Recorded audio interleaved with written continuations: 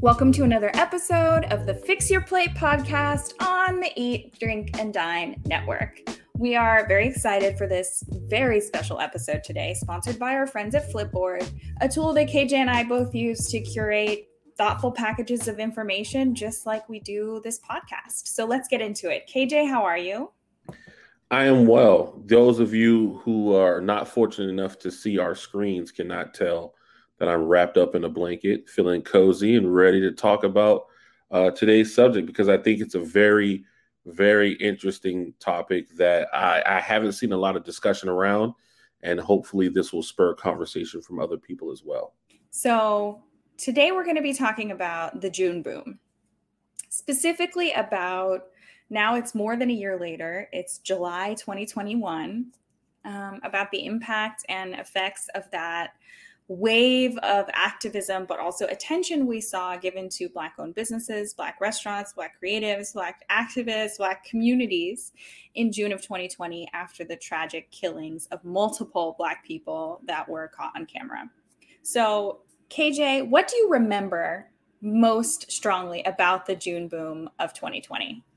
Ooh, dang, that's a really good question. I think the one thing that stands out in my mind was the amount of pressure that I felt from white people that I've never felt in my entire life. And what I mean by pressure is all of a sudden it felt like everyone was coming to me for answers. Where should I eat? Who should I support? Who should I spend money with? Which organization is a viable organization? It just went from no one cared to everyone cared, and everyone seeming to be in my inbox while they cared. So that amount of pressure is something I haven't felt before and haven't felt since. And that's the one thing that stands out the most from the June boom. Yeah, I'd say it's the same for me. So on a societal level, in the United States and beyond, we saw protests, right? Black Lives Matter was again at the forefront of public conversation. But then I think on a little bit more nuanced level, we saw, and we were part of this, right? People calling attention to the inequities in the business arena, to the fact that Black business owners face particular struggles connected to their racial identity, right? And we also saw, I felt like every major publication on the planet was suddenly trying to amplify and highlight Black voices. They were calling, they were emailing, they were texting, and they wanted us now. And it was an immense amount of pressure. I've been very open about how it impacted me. And there was this sense that if I couldn't step up and speak now, that like they didn't want me, which was, I think really damaging, and also convinced me that I needed to stop writing for other people. And stop really giving interviews unless I really wanted to, because it was exploitative. Yeah, it definitely was. And that's why, last year when all this was happening, I definitely wanted to give credit, and still do, to those organizations and people who were willing to wait, because that's one of my responses to all the pressure, was to say, hey, my plate is heavy right now. Can we talk in August? Can we talk in September? Can we talk in December? And a few businesses were very willing to work with me later. I think that there were two camps. There are people who saw this racial awakening as a way to reevaluate how they do business and change their business practices. Therefore, waiting until August or September, December wasn't a problem for them. They realized, hey, we don't have enough diversity around here. We want to do it right, so we're willing to take our time. But I think that group of people pales in comparison to the amount of people who were on the I don't want to seem racist bandwagon. And while they may present similarly, the effects, both short-term and long-term, are very different. Like, for instance, in the short term, Black Food Fridays didn't start until May. So in that month, I had 1,000 followers maybe in a month that we started. By the end of June, I was at 4,200 followers. And it never really stopped. That growth never stopped. That's a long-term benefit. But what I did see is that over time, my engagement numbers went hella down because I had this influx of followers who really cared about Black food.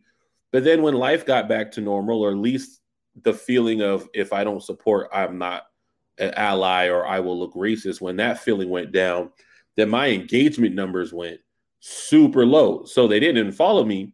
They just didn't interact with the content, which is still not helpful. And it looks like I'm paying for followers or something. You know what I mean? So that was something that I think is very memorable from that time. And moving forward, what we're going to discuss right now is what's going on a year later. Like, where are these companies at? Where are these allies at? And more importantly, what do we as Black creatives want? When these things happen, what are we asking for? Yeah, so I think this is a good, jumping off point. We had protests. We had a lot of trauma just in our community, I think in general, that we were trying to process. And we saw corporations really at least try to signal that they were stepping up. So there were, I think, let me get the number because I want to get it exactly accurate. $35 billion pledged toward racial equity by corporations. And so this is in the form of donations, supporting programming, all of these things. And a lot of these corporations also made pledges to change some of their internal processes and structures. That's a lot of money and a lot of promises. 35 billion is a lot, like a lot. Think about that. And then we also saw companies sign on to the 15% pledge, which was that, the products on their stores or the sourcing for their company would involve 15% Black-owned businesses. So there were a variety of initiatives that kicked off during this time, Black Food Fridays being one of them.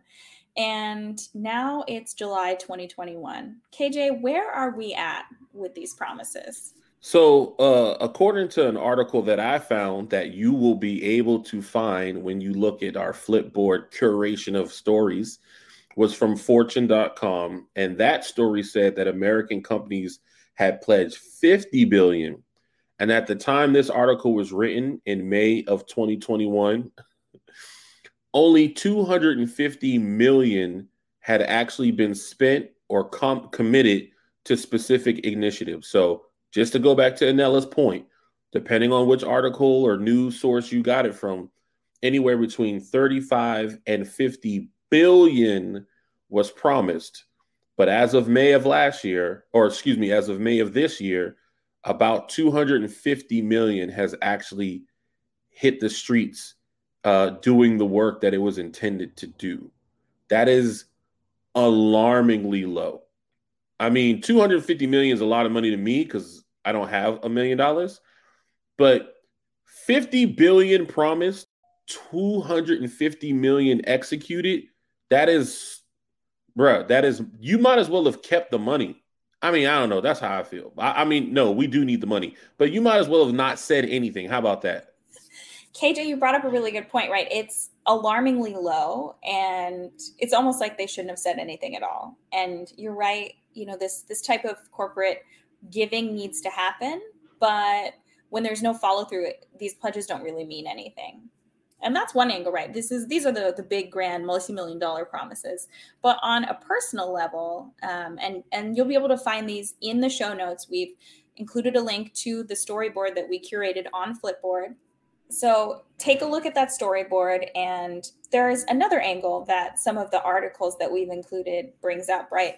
The impact on individual businesses from the surge in attention in June, and then kind of the follow up or the lack of follow-up in subsequent months. So there are interviews with multiple business owners who said they saw a huge surge, huge. And I've talked to some in DC as well who they say it was completely overwhelming. Demand shot through the roof.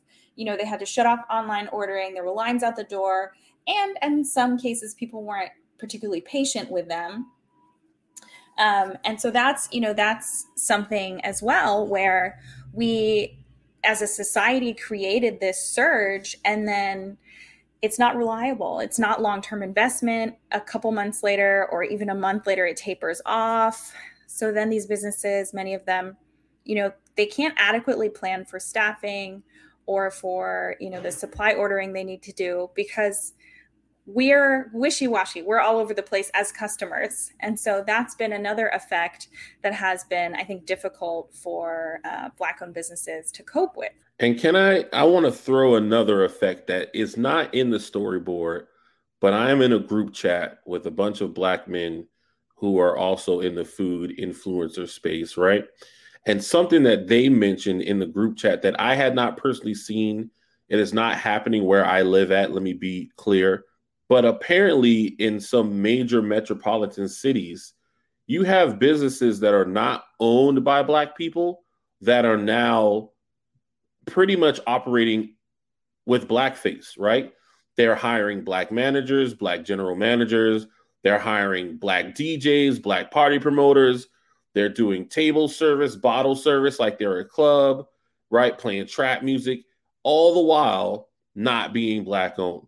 And so, in addition to the Black businesses who either had to close because of COVID or got overran with business, right? Because people were super woke during the June boom.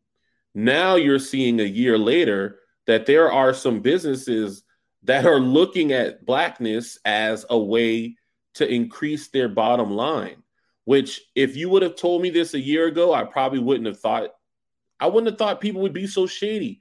But there's been some documented proof of white-led businesses that are giving 5, 10, 15% in equity, right, to some of their Black employees so that they can say the business is Black owned and they can market it as such, when really they still own 90% of the company. So by federal government standards, if you don't own at least 41 or 51% of the company, then it's not blank owned, right? It can't be woman owned. If me and Nella have a business and I own 60% of it, the federal government doesn't consider that women owned business. So I find that to be a shocking development going forward to see.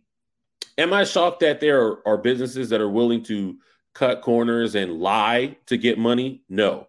But if you would have told me a year ago that white people would be lying about being Black so that more people will go to their bar, I would have been like, nah, I would have laughed at you. I'm not gonna lie.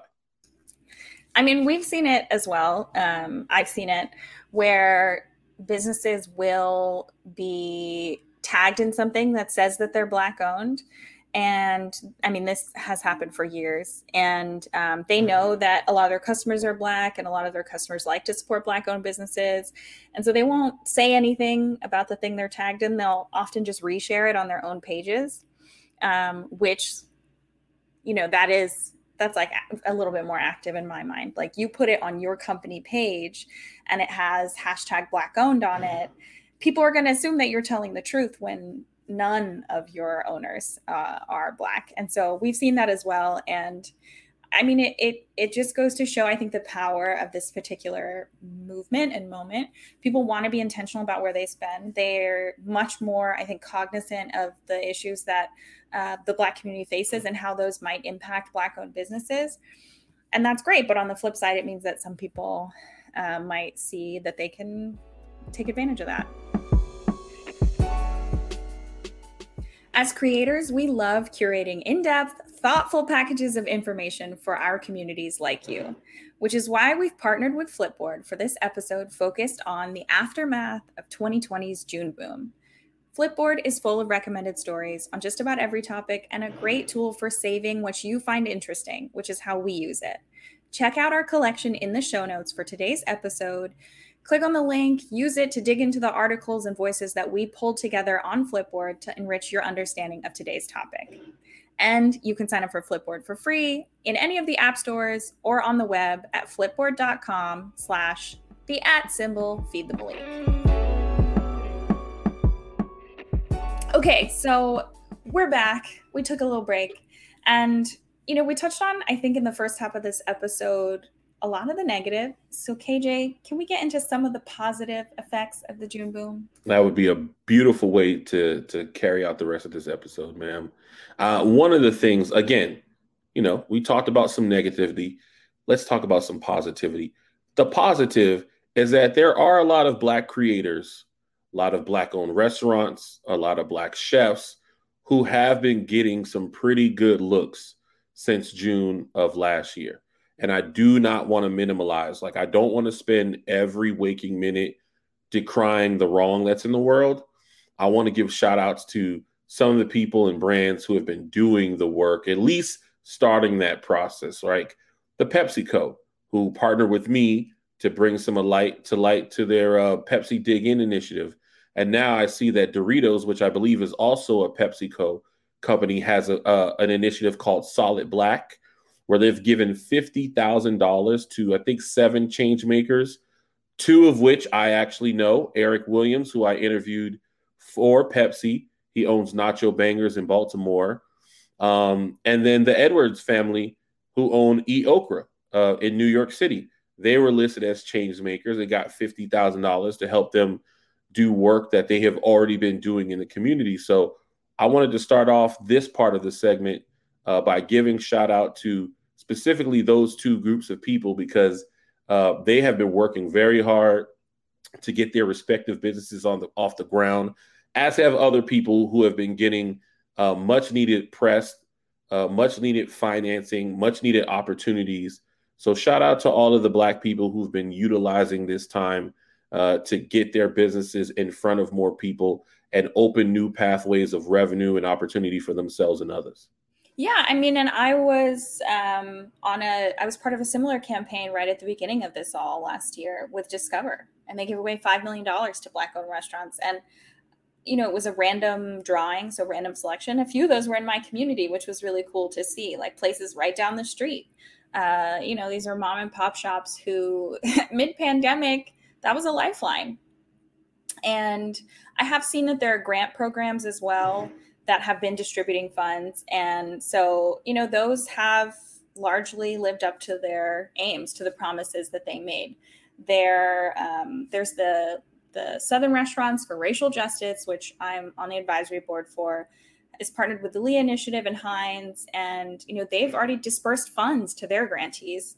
And so there are organizations and people that we both know and see who are doing the work. And I'm glad that I get to view that in contrast to a lot of these like empty promises that we've seen.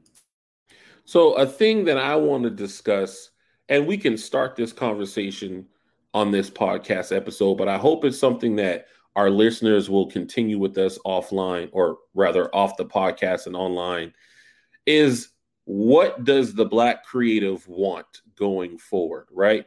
We have decried the people who pledged and did not give, the people who gave but did not give everything they said they were going to give, right? The people who lied about being Black so they can make a little bit more money.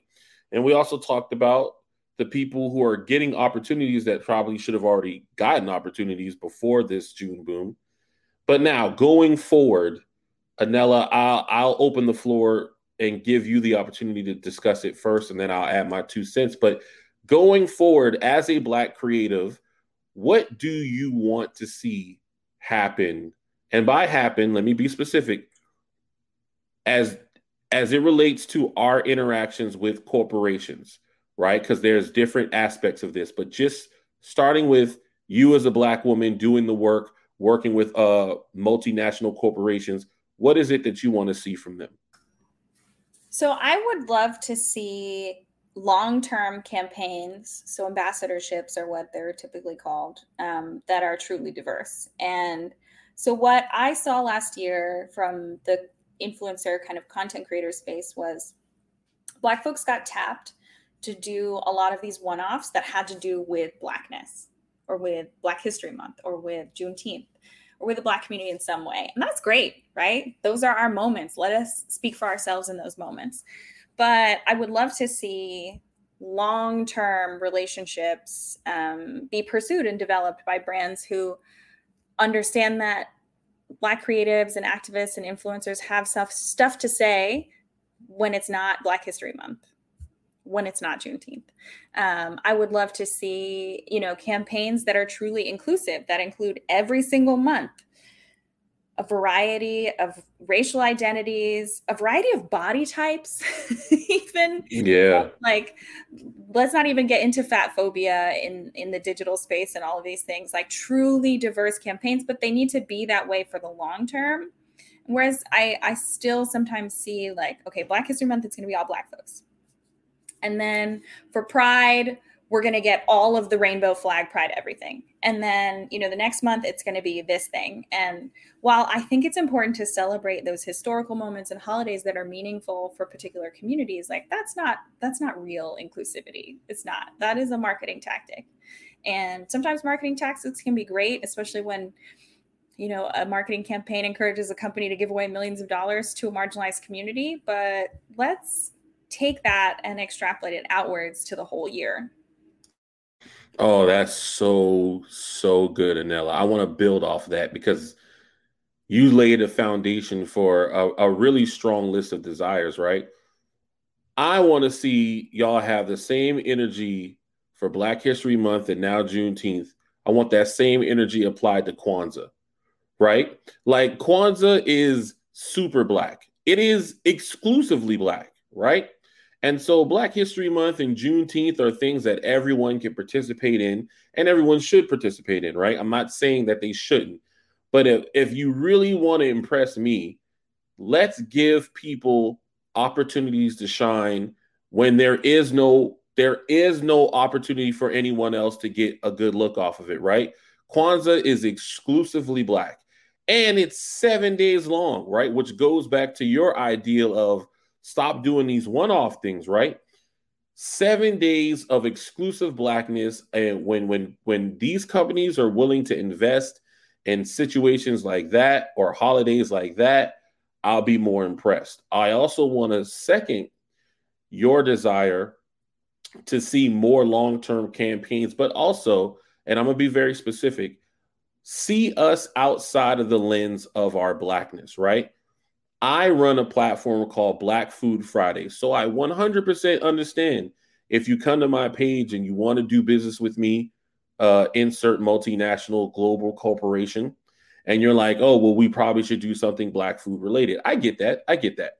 But I am a human being. I'm a personality, right? I can do more than just tell you where Black restaurants are and just encourage you to eat at Black owned restaurants.